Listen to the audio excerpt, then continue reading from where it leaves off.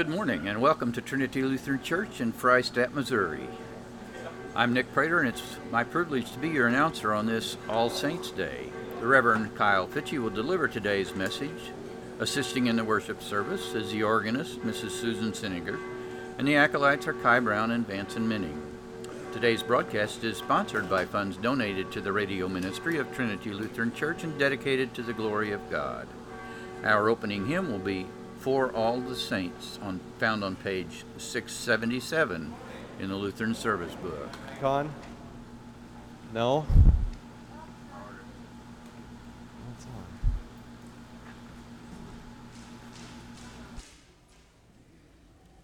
That's why we should always... Am I on? Yes. Okay, great. I'll just talk really loud. I'm delighted to be here with you. Good morning and welcome to Trinity Lutheran Church. I'm Pastor Kyle Fitchie. I'm the Associate Pastor at Emmanuel Lutheran Church up in Lockwood. Again, it is my pleasure and honor to be here with y'all. It's been a while, and I am just delighted to be back with you, find wonderful Christian people today as we celebrate the Festival of All Saints.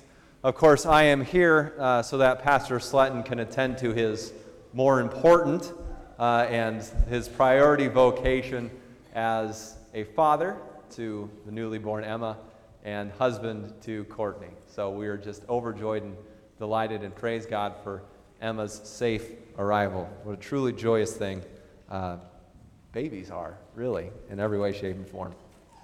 Except when they cry a lot, but that's beside the point. We're going to follow everything for our service in the bulletin here, so you can just take a look at that. Shouldn't steer you wrong. A couple of announcements. Pastor Sutton wanted me to let you know that confirmation class is still on tonight at 5 p.m. And also, in this upcoming Sunday, you will be installing Amanda as a called worker. So I guess just note that as well. Today is the Festival of All Saints, and as is our tradition in the Lutheran Church, we remember all those who have departed in this last year here in this congregation. Specifically, we remember all those who, we remember those who have died in the faith, who now rest from their labors and are standing in the near presence of Christ. We recognize that they are there because of the faithfulness of Jesus Christ, that through his shed blood for them on the cross, they have inherited eternal life. We also recognize that along with them, we too are awaiting for the full victory of God, which will be ours at the resurrection to eternal life on the last day, the day when we will be reunited. The saints on earth and the saints in heaven will be united together as one people to be with Christ forever. And on that day, the dwelling place of God will be with man. And so today, we remember Colleen Pugh.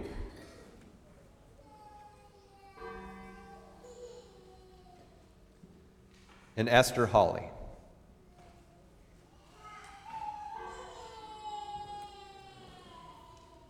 Would you please pray with me? Heavenly Father, receive our thanks for these people, for Colleen and Esther, for the ways that you have blessed us in so many wonderful ways through their lives as they touched us with your love. Lord, above all, we thank you for calling them to faith in your Son, Jesus Christ, and giving them eternal life as a free gift. We ask that in the same way, you would keep us strong in our faith, preserve us until we meet that end, to be prepared to meet you. Help us follow all their godly living, that we might continue to serve you in gladness as they have on earth, and be prepared to inherit with them the wonderful end and goal of our faith, the resurrection of the body and the life everlasting, which is ours through Jesus Christ our Lord, in whose name we do pray. Amen. This time we will begin by singing our opening hymn, For All the Saints, hymn 677.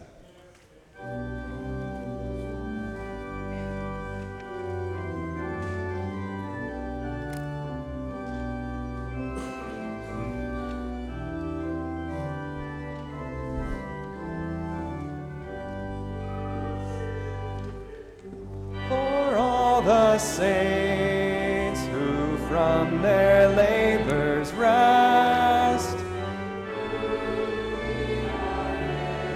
before the world confessed. Lord Jesus be forever blessed. Alleluia, alleluia.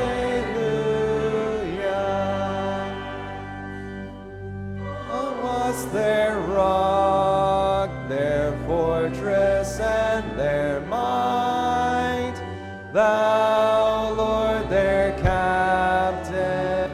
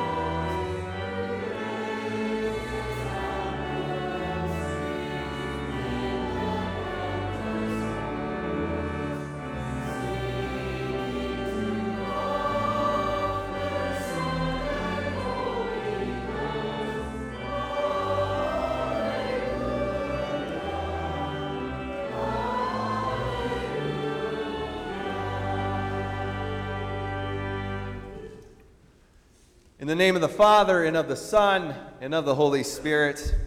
Amen. Beloved in the Lord, let us draw near with a true heart and confess our sins unto God our Father, beseeching him in the name of our Lord Jesus Christ to grant us forgiveness. Our help is in the name of the Lord, who made heaven and earth. I said, I will confess my transgressions unto the Lord, and you forgave the iniquity of my sin.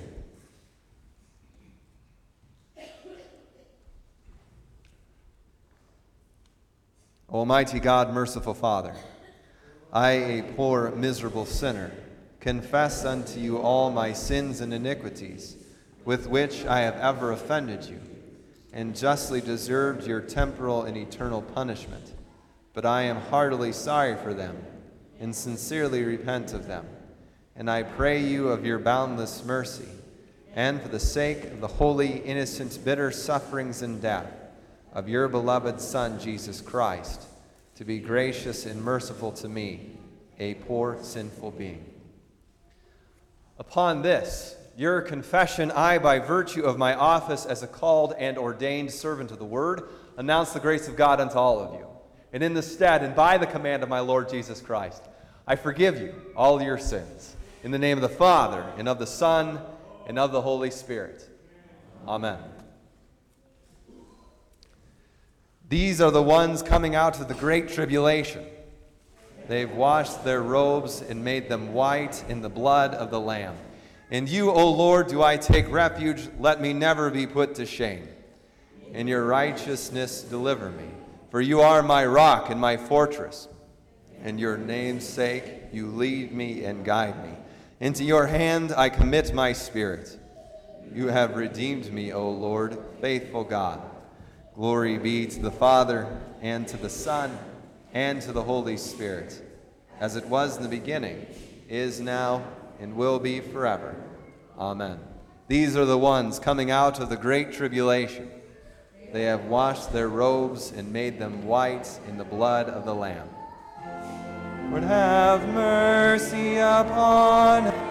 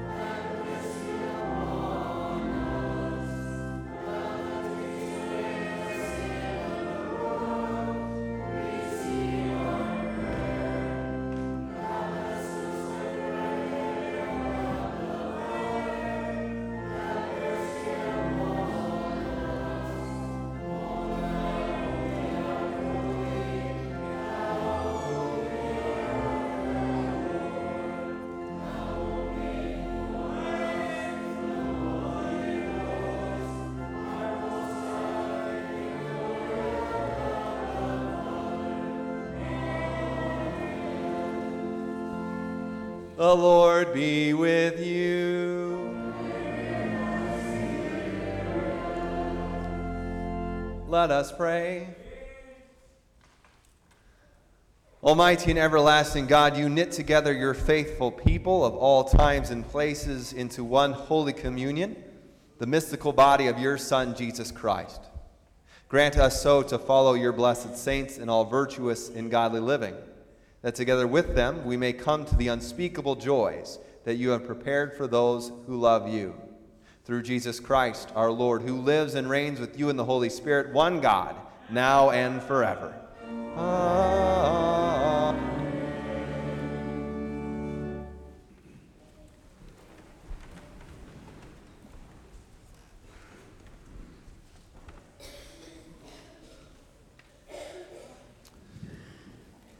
The first reading for the Festival of All Saints comes from Revelation chapter 7.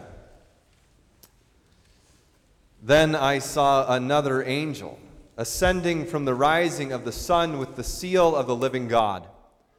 And he called with a loud voice to the 4 angels who had been given power to harm the earth and sea, saying, "Do not harm the earth or the sea or the trees until we have sealed the servants of our God on their foreheads." And I heard the number of the sealed, 144,000 sealed from every tribe of the sons of Israel.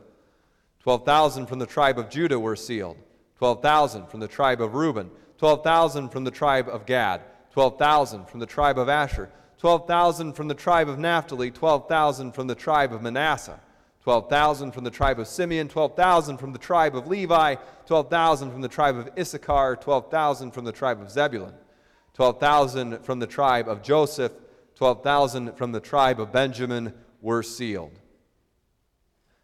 After this I looked, and behold, a great multitude that no one could number, from every nation, from all tribes and peoples and languages, standing before the throne and before the Lamb, clothed in white robes with palm branches in their hands, and crying out with a loud voice, "Salvation belongs to our God who sits on the throne and to the Lamb."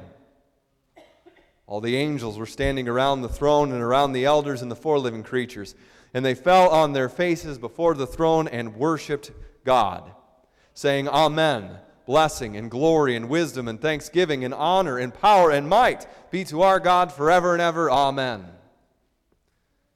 Then one of the elders addressed me, saying, "Who are these, clothed in white robes, and from where have they come?" I said to him, "Sir, you know." And he said to me, "These are the ones coming out of the great tribulation. They have washed their robes and made them white in the blood of the Lamb. Therefore they are before the throne of God, and serve him day and night in his temple. And he who sits on the throne will shelter them with his presence. They shall hunger no more, neither thirst any more. The sun shall not strike them, nor any scorching heat. For the Lamb in the midst of the throne will be their shepherd. And he will guide them to springs of living water. And God will wipe away every tear from their eyes." This is the word of the Lord. These are the ones coming out of the great tribulation. They have washed their robes and made them white in the blood of the Lamb. Blessed are those whose strength is in you, in whose heart are the highways to Zion.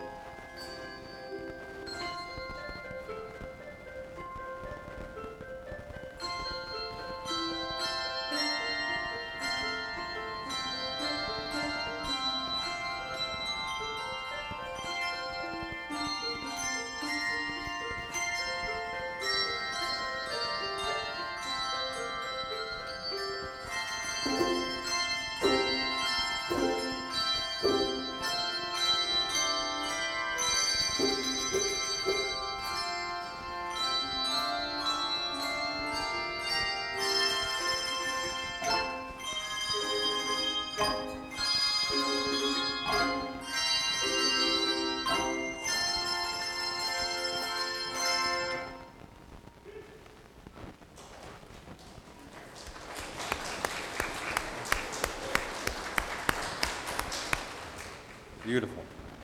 I believe at this time it's time for the children's message. So if the children would be more than welcome to come forward. Yeah?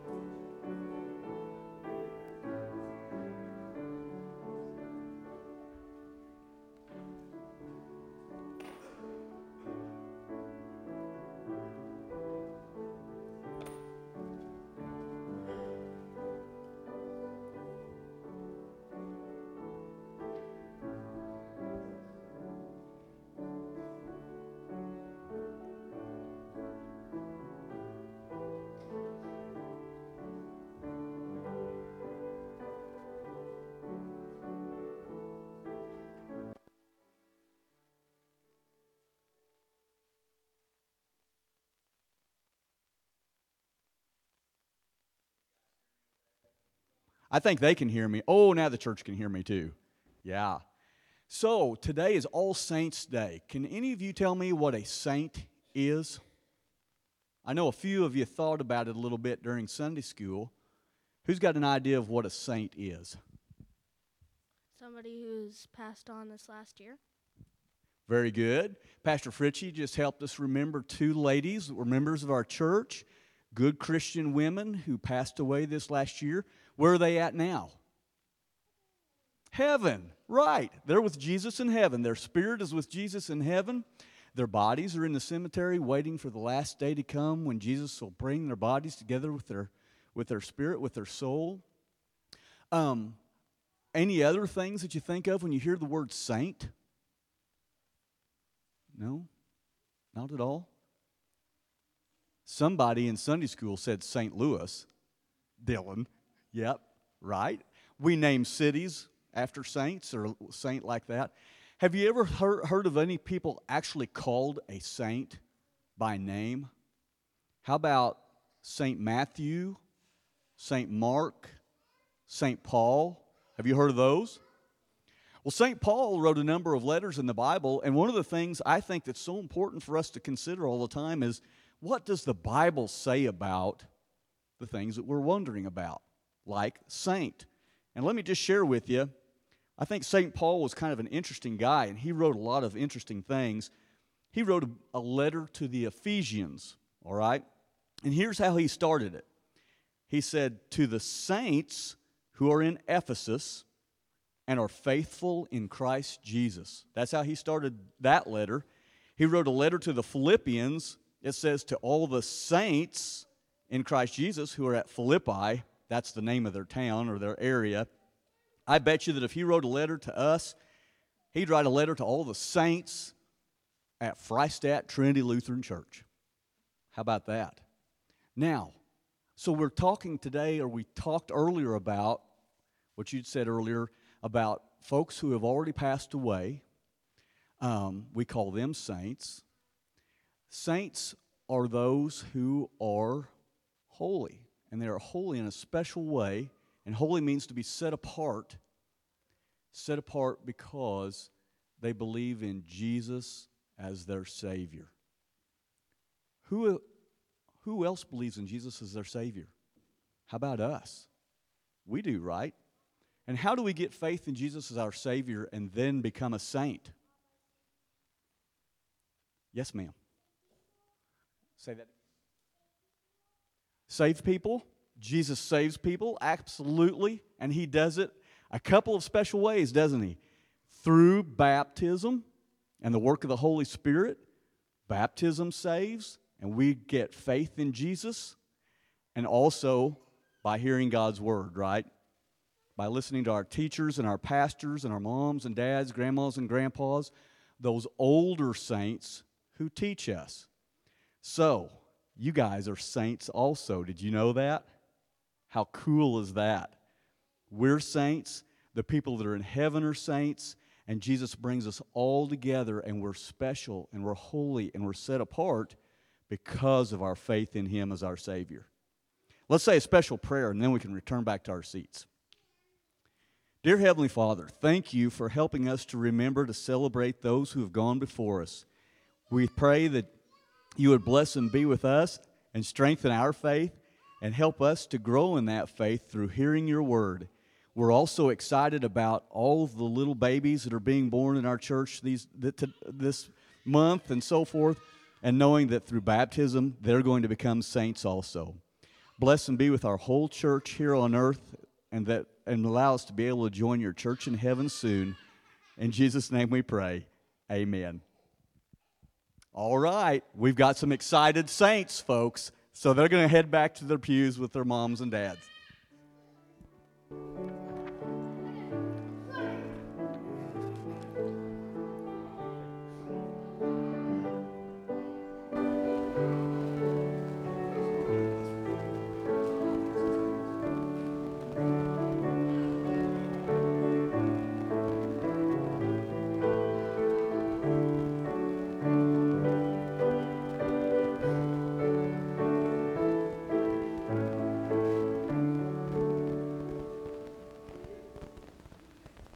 The epistle reading is from John's first letter, chapter 3, where he writes these words. See what kind of love the Father has given to us, that we should be called children of God, and so we are. The reason why the world does not know us is that it did not know Him. Beloved, we are God's children now, and what we will be has not yet appeared. But we know that when He appears, we shall be like Him, because we shall see Him as He is. And everyone who thus hopes in Him purifies himself as He is pure. This is the word of the Lord. I invite you to rise for the reading of the Holy Gospel. Hallelujah.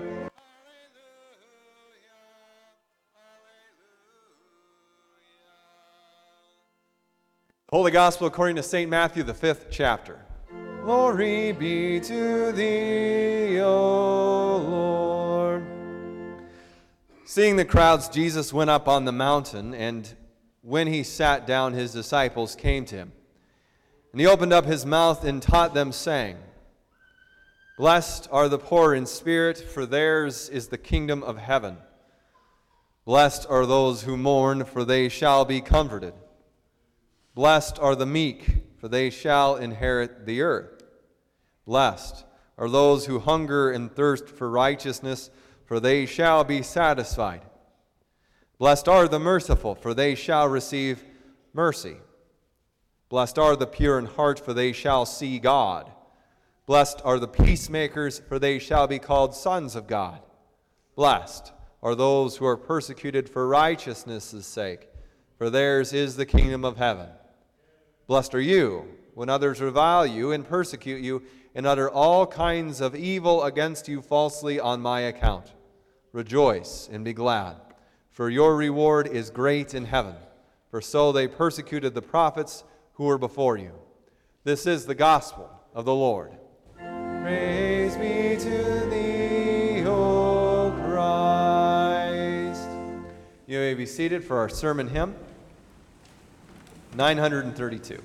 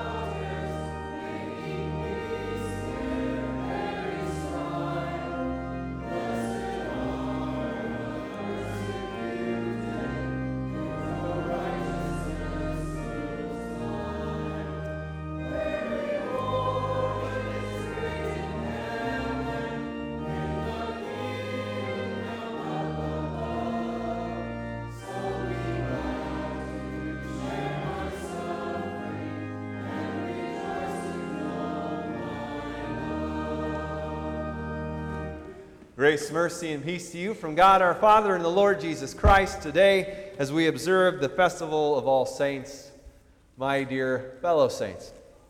I bet everyone here could easily and without any sort of hesitation be able to share with us what their favorite Bible passage or Bible story is, right? That's not a hard thing to do. On the flip side, though, how many of us would actually have the courage to stand up and be counted and say what our least favorite Bible passage is, or maybe even a Bible passage there we say it, hate? It's not very pious, is it? To say, because, we're Christians, we're supposed to love the whole Bible. Yet I must confess that for most of my life, the gospel reading for today, the Beatitudes, one of my least favorite, and dare I say at times, hated them. It actually wasn't until my 4th year at seminary, when I took a class specifically on the Sermon on the Mount, which the Beatitudes are a part of, that I changed my tune on them. In particular, I changed my tune on the very first Beatitude. Thing is, I don't actually think that my issue with Jesus' words here is mine alone. And I say that simply because of the wide variety of sermons that I've heard on the Beatitudes throughout the years. At the same time, I will suggest that I do think that this is a particularly Lutheran problem. Non-Lutherans don't seem to have any trouble or struggle at all with the Beatitudes, and so, speaking to a room full of Lutherans, I can hopefully assume that, like me, many of you have found Jesus' words here difficult. I actually think the difficulty arises when we hear these Beatitudes as law. They are something that we are to be and do, but simply are not. And so whenever I heard these words of Jesus, all I could think is those blessings are not for me because I am not pure in heart. I am not meek. I am not a peacemaker. Because inside I find that I am so horribly corrupt. Inside, I find that I am often way too proud of my meager intellect. I find that I don't make peace, but I fake it instead. And so after reading the Beatitudes, I would leave horribly convicted, thinking that I was not blessed, but cursed. This is the gospel of our Lord. Yeah, right.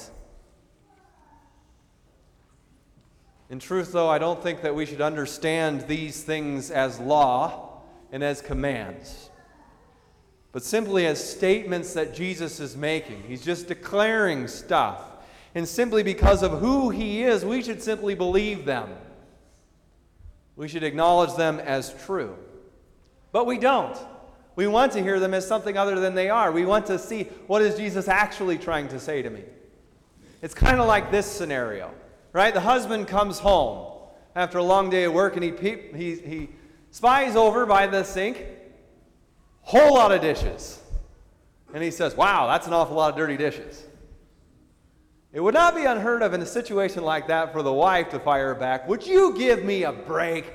I'm sorry, but the kids were sick and I had to take them to the doctor. And things have been so crazy at school lately, and you haven't been at home that much. And then someone's dropped by unannounced to visit for 2 hours, so excuse me, I didn't get the dishes done. Husband stands there dumbfounded. He has no idea what just happened. The wife, though, responds and is responding in that situation to an implied and perceived passive-aggressive rebuke. What the husband said was, wow, that's a lot of dirty dishes, which was probably true. What the wife heard was, get off your lazy duff and do them, woman. Now, to be fair, many husbands are not actually above acting like that kind of jerk.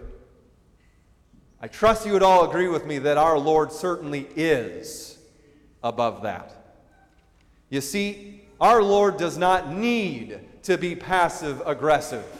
He doesn't need to let subtle hints drop. He can just tell you what to do. And he does it all over the place, like in the Sermon on the Mount. But right here, he doesn't. And so when we hear the Beatitudes, we should simply just say, yes, Jesus, you're right. The poor in spirit are blessed because theirs is the kingdom of heaven. Now, for the rest of our message today, I actually just want to unpack and see where that takes us and how this maybe helps us look at these Beatitudes a little differently. Well, actually, just the first. Yes, we're only going to cover one verse. And I think that's okay simply because of how foundational and how much this one verse unlocks the rest of Jesus' teaching. I also want to let you know ahead of time that I'm going to be changing the word order of the English translation simply because you can do that. And it doesn't actually affect negatively the meaning of the text. And besides that, it works better for my sermon. So that's what I'm going to do. So we'll start with the poor in spirit. Now, who are these people? What does it mean to be poor in spirit? I think you can just ask the very simple question, what does it mean to be poor? Right? To state the absolute obvious, it means you have no, say it. Yeah, you have no money or very little of it. You have trouble making ends meet. At times, the people who are poor have a difficulty making wise decisions. These people have few resources to pull from. In short, they need help to make ends meet. They need help to make do. And so to apply this to our spiritual life means that we aren't talking about the size of our bank accounts, but our own spiritual bank accounts, if you were. This means that the poor in spirit can't often make the right decision and avoid sin. This means that the poor in spirit often can't resist a temptation. This means the poor in spirit can't save themselves. They can't secure their life here on earth or there into eternity. In other words, they need help. This means that the poor in spirit are everyone. Every single human being fits into that category. But Jesus here is only speaking, and I believe in the entire Sermon on the Mount, to his disciples. And so to a certain extent, he is speaking about those who recognize it. He invites us to realize this. And since we realize then that we can't save ourselves, like a sick person who realizes they're sick and needs to be cured, they go to the doctor. When we realize we're spiritually poor, we'll go to the one who can make us rich. In this beatitude, the poor in spirit are those who turn to God. In a word, they repent. And like every needy person in the gospel, they say the same cry to God, Lord, have mercy. Fill what I am lacking and make up for what I don't have. Help me make the ends meet. So to be poor in spirit is to realize that I cannot by my own reason or strength believe in Jesus Christ, my Lord, or come to Him. To be poor in spirit is to confess, I, a poor, miserable sinner. To be poor in spirit is to realize that we continually need our spiritual batteries recharged through the means of grace. So the poor in spirit is you. You are the poor in spirit. Jesus says it, just believe it. And you're going to have some incredibly painful moments of clarity throughout your life that will show this, and who knows, maybe you're going through one right now. It could be that you get smacked upside the head by the 2x4 of a major health setback, and you realize the fragility of human life and just how far our strength does not go. You'll see this, that you are poor in spirit when you think you finally got that pet sin whipped, but it sinks its teeth right back into you again, and you say, I can't believe I did that again. You'll recognize, yes, that you are the poor in spirit, even when you hear Jesus' words in the Sermon on the Mount. When He cuts our legs out right from underneath us, and He says things like, anyone who looks lustfully at another person has already committed adultery with them. We recognize this, that we are poor in spirit, and we we see that no matter what sort of a righteous front we put on, no matter how much we put on our church clothes, I wear the collar and the robes and the stole, that we are destitute on the inside. And this is good.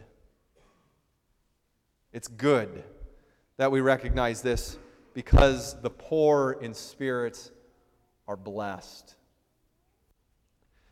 Now, blessed here does not mean happy. Not like when I say, hey, I'm blessed when I find a $5 bill on the ground. It doesn't mean that we're happy being poor in spirit. It doesn't feel good to be poor in spirit. To do that would be to rejoice that we're sinning. It'd be like saying, yay, I was short with my wife and my kids again, up top. Right? That's sick. No, to be poor and to be blessed here is something different. Blessed here certainly does mean, though, that it is good for us to realize it. At the very least, it means that now we know it, and so we can go look for help. But yet, it's even more than that, because as Jesus uses that word blessed all the way throughout the gospel, it is synonymous with other terms that we might use, like saved. Or in the light of our Reformation celebration last week, it's synonymous with the word justified. To be blessed is to have eternal life. And in the light of today's festival, the Feast of All Saints, we also see that to be blessed is to be a saint. And I think this helps us put All Saints' Day into perspective, right? As it was so wonderfully said here at the children's message, in everyday language, when we use the word saint, we can often mean someone who's really, really, really, really, really good. Yet our practice in church doesn't agree with that. Our practice in the Lutheran Church is to read the names of those who have departed in this congregation in this last year. We are saying that they're saints. But these people are not saints, and they're not in heaven because they're really, really, really, really good. And I can say this because I'm here and not Emmanuel, but some of the names that we're going to be reading at Emmanuel in just a little bit, those people are not always saints. They were kind of ornery in this life, and at times they were just plain old stinkers. Yet we still read their names because they're saints. Because they were poor in spirit and they knew it.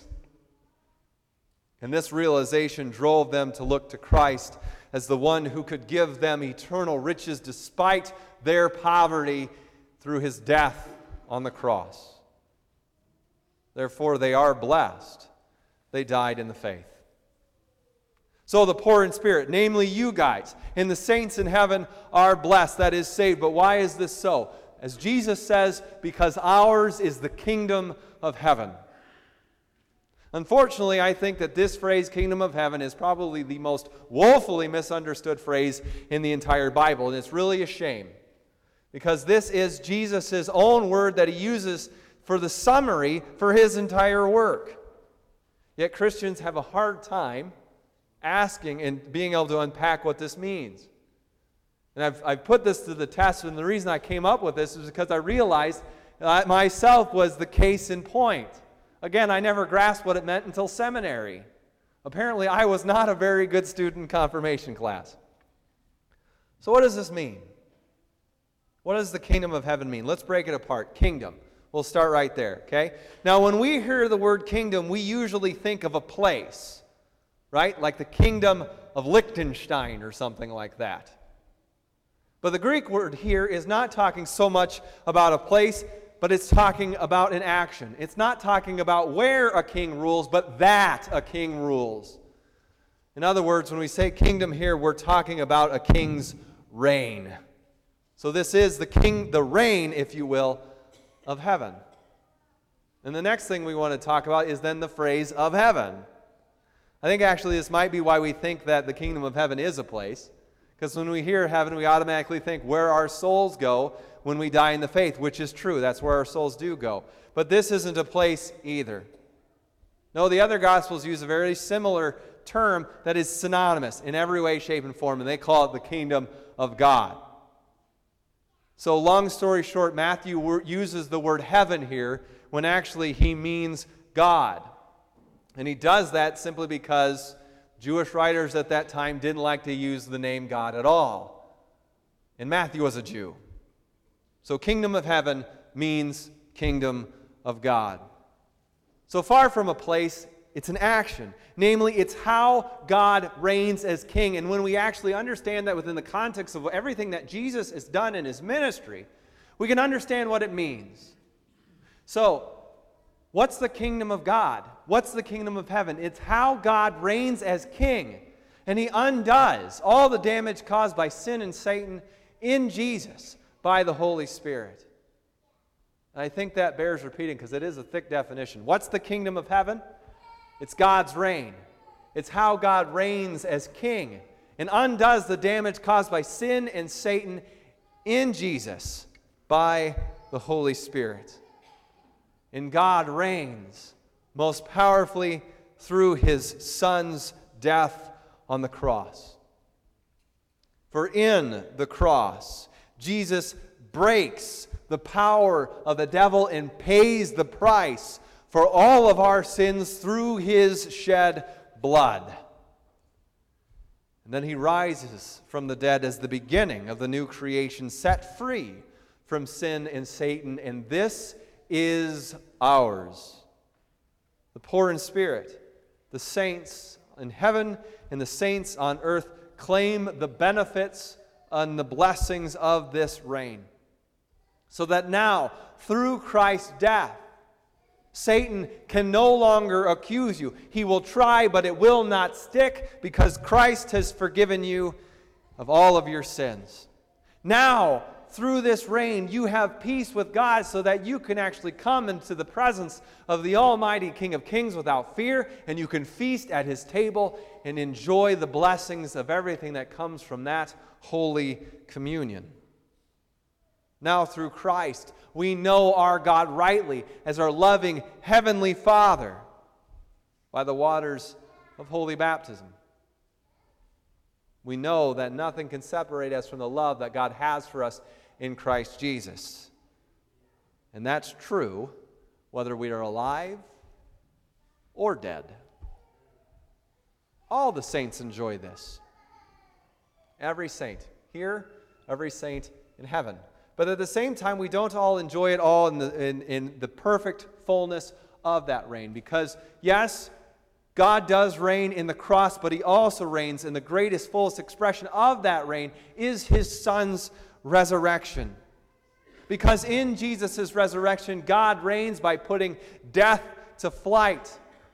God reigns so that just as Christ rose from the dead in his body, so will we. God reigns to undo the brokenness of creation, and Jesus' body is its undoing.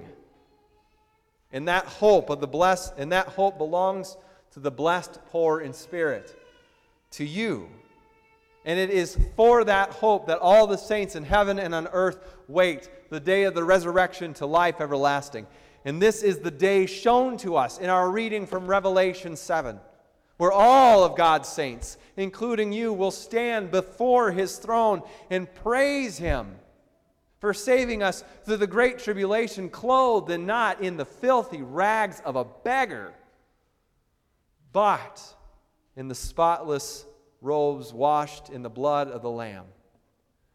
It's the day that's greater than the rest of paradise, the blast. It's the day that we sang about. But lo, there breaks a yet more glorious day. Saints triumphant rise in bright array, and the King of glory passes on his way. Alleluia, alleluia.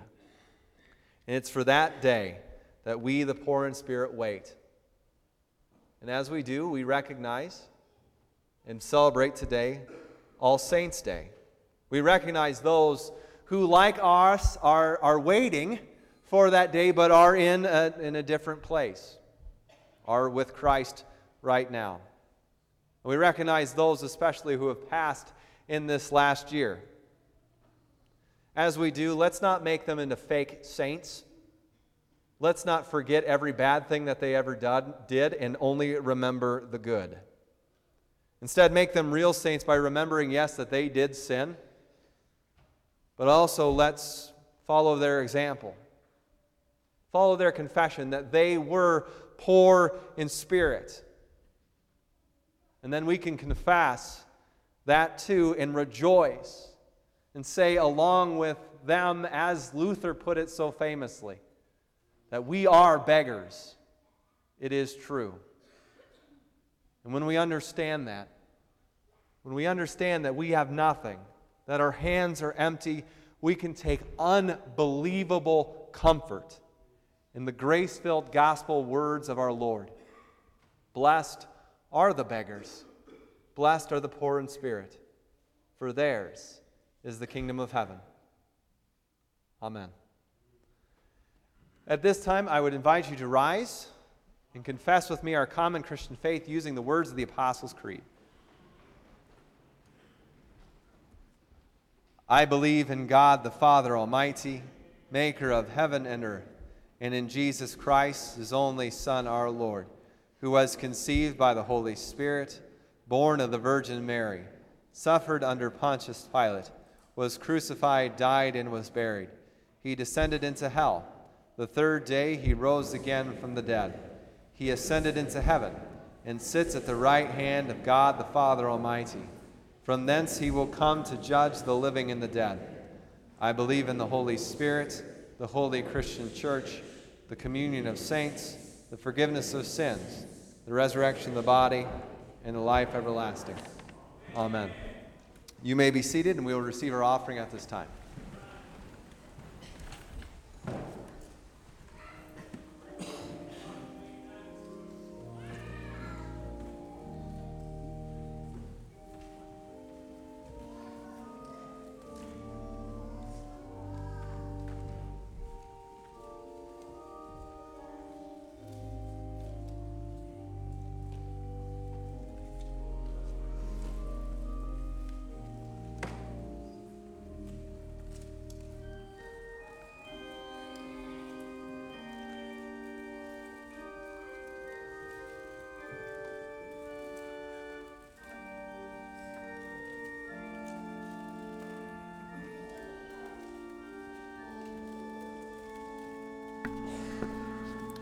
Mrs. Amanda Minning will be installed as our called principal during the church service. Please join us for church and a potluck dinner following the service to celebrate as she continues God's work in our church and school. Once again, that is on November 12th. Trinity's Children Sunday School and adult Bible classes meet at 8:45 each Sunday in the school.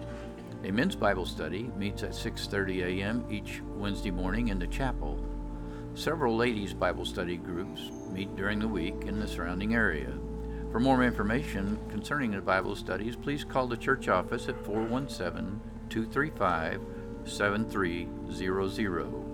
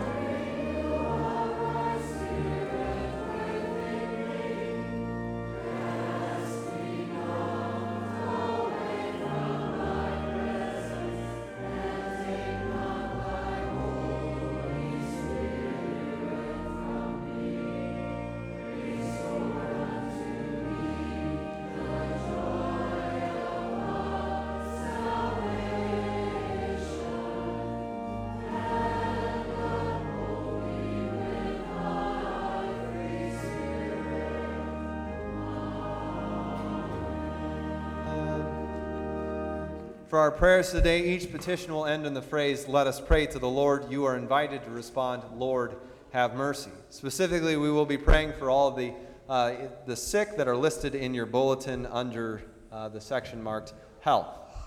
So let us pray for the whole people of God in Christ Jesus and for all people according to their needs. For the poor in spirit, who gather this day to receive the grace and mercy by which we are made rich in Christ, let us pray to the Lord. Lord, have mercy. For those who mourn, that they may receive abundant comfort in the promises of Jesus Christ, who makes all things new, let us pray to the Lord. Lord, have mercy. For the meek, including all who patiently and lovingly speak the gospel to others, that the Holy Spirit may work through the word that they speak to create faith in many who will inherit the new creation in Christ. Let us pray to the Lord. Lord, have mercy. For those who hunger and thirst for righteousness, that in faithfulness they may approach this altar, trusting the words of Christ to receive his body and blood for the sustenance of their bodies and souls. Let us pray to the Lord. Lord, have mercy. For the merciful, including pastors and teachers who speak of God's mercy to his people, that they may remain steadfast in the word and live in the mercy they proclaim. Let us pray to the Lord. Lord, have mercy. For the peacemakers, that they may be blessed in working toward peace, and especially that the peace of Christ may continue to be proclaimed freely. Let us pray to the Lord. Lord, have mercy. For those who are persecuted for righteousness' sake, that they may be upheld and strengthened in the one true faith, even in the face of suffering, and that all God's people may boldly confess the name of Christ. Let us pray to the Lord. Lord, have mercy. For the sick and the recovering, especially Melba, Nancy, Mary, Ella, Flora, Dana, Erwin, Erna, Janice, Myron, Carol, Orrin, Ethel, Dan, Joanne, Addison, Steve, Landreth, Karen, Lena, Sheila, Jeannie, Ruth, Margene, and Becky. We pray that they might be granted health and healing according to God's wisdom. Let us pray to the Lord. Lord, have mercy. For all the saints who rest from their labors, that we may remember them with thanksgiving and joy, even as we look forward to seeing them again at the throne of the Lamb at the resurrection. Let us pray to the Lord. Lord, have mercy. For the Sletton family, and thanksgiving for keeping Courtney and Emma safe during her birth, that God would continue to shield mother and daughter from harm by his holy angels, and as he brought Emma into the Sletton family, that he would quickly bring her into his own through baptism. Let us pray to the Lord. Lord, have mercy. For all those in authority, that God would grant them a spirit of guidance, that through their governance and by his blessing we might live together in this country in peace and harmony. Let us pray to the Lord. Lord, have mercy. For all this, and for whatever else you know that we need, we ask of your great mercy, O Lord. Salvation belongs to you who sits on the throne and to the Lamb. Blessing and glory and wisdom and thanksgiving and honor and power and might be to you, Father, Son, and Holy Spirit, forever and ever. Amen.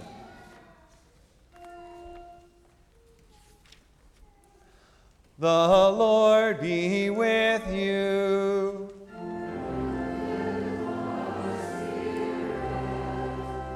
Lift up your hearts.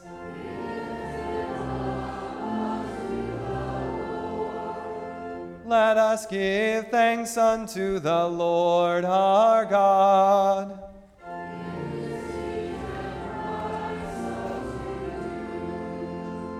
It is truly good, right, and salutary that we should at all times and in all places give thanks to you, Holy Lord, Almighty Father, everlasting God, in the communion of all your saints, gathered into the one body of your Son.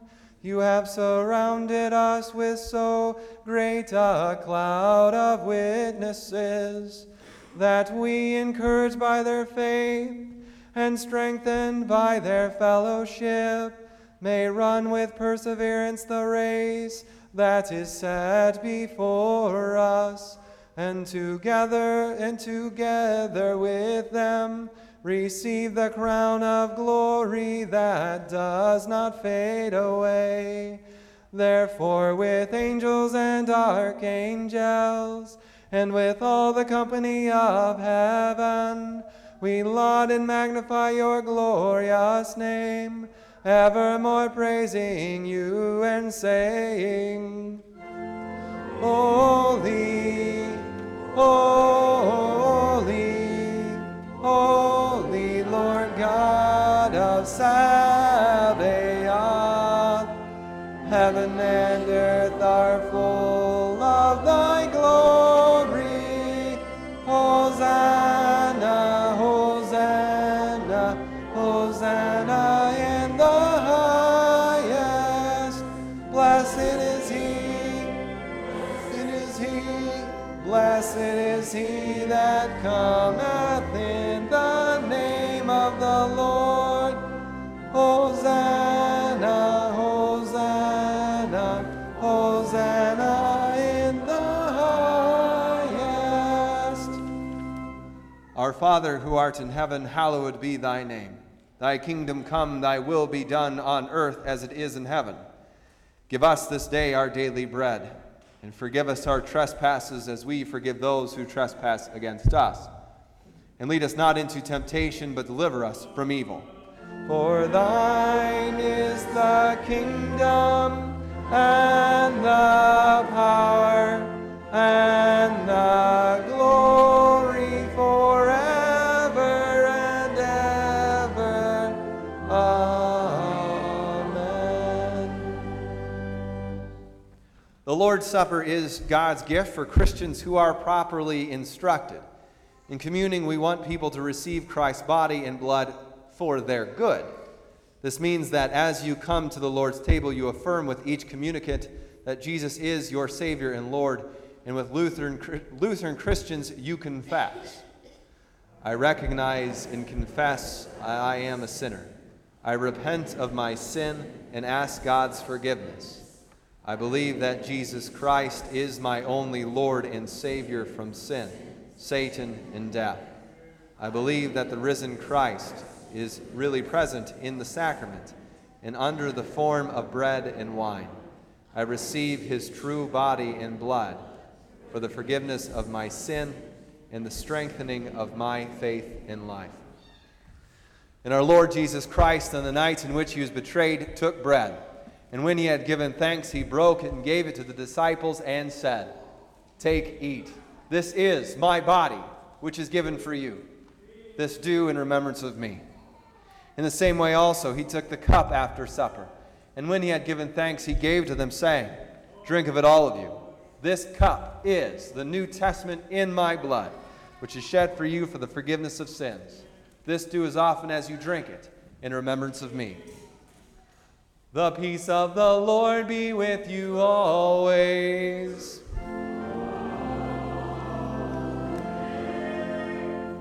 O Christ, thou Lamb of God, that takest away the sin of the world, mercy upon us. O Christ, thou Lamb of God. Welcome to the Lord's table.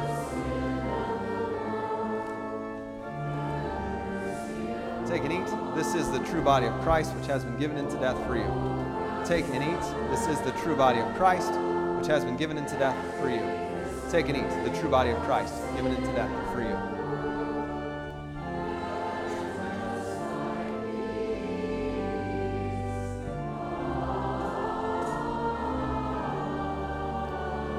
Take and drink the true blood of Christ shed for you for the forgiveness of all of your sins.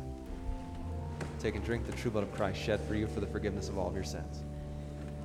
Take and drink the true blood of Christ shed for you. Take and drink the true blood of Christ shed for you. Take and drink the true blood of Christ shed for you for the forgiveness of all of your sins. And now may this true body and true blood of our Lord and Savior Jesus Christ strengthen and preserve your little body and soul to life everlasting. Depart in his peace. Amen.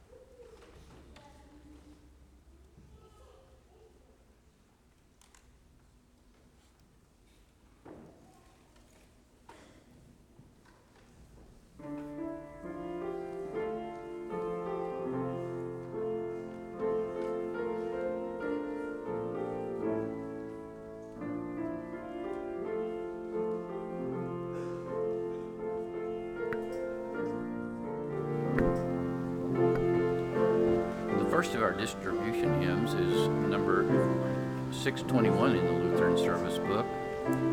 Let all mortal flesh keep silence, number 621.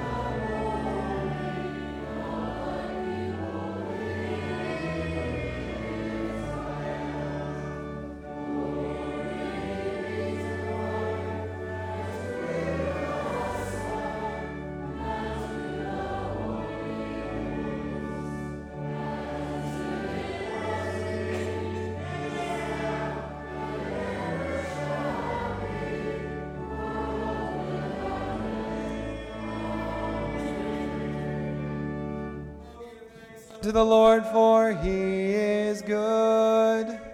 And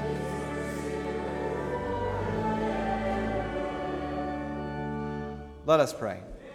We give thanks to you, Almighty God, that you have refreshed us through this salutary gift. And we implore you that of your mercy you would strengthen us through the same in faith toward you and in fervent love toward one another. Through Jesus Christ, your Son, our Lord, who lives and reigns with you in the Holy Spirit, one God, now and forever. Amen. The Lord be with you.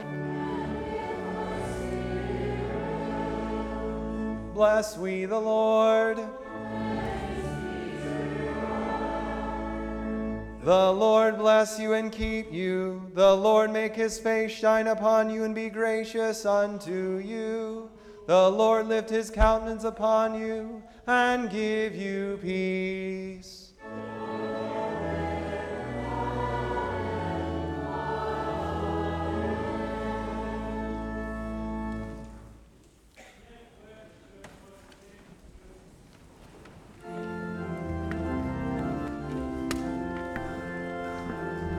Our closing hymn is Rejoice, O Pilgrim Throng, number 813 in the Lutheran Service Book, verses 1, 5 through 7.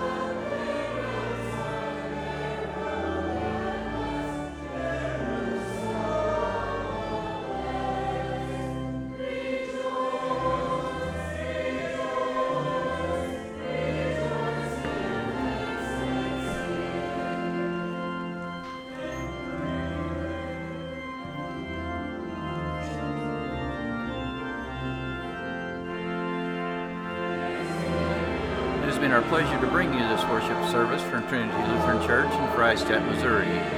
We pray that you have benefited spiritually from this service and invite you to worship with us next Sunday morning at 10 a.m. If you are not able to be with us in person, we invite you to listen by means of this broadcast on FreistattRadio.com. We commend you to the love and care of our gracious Heavenly Father. May his love surround you and his mercy be evident to you in all things.